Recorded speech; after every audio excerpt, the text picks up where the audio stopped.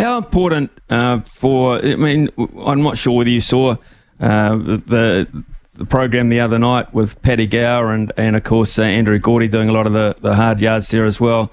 I just wonder, do you subscribe to the theory we might be falling out of love with rugby? I mean, it's your business. You must be able to monitor that?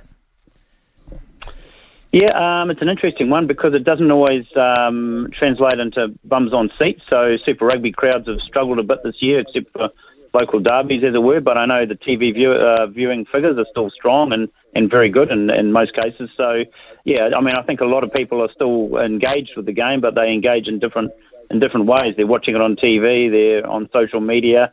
They don't always get to the game. You'd like to think that's the case, and that's a tough one for the marketing departments of a lot of these franchises, but particularly when the weather's starting to get cold and wet. But I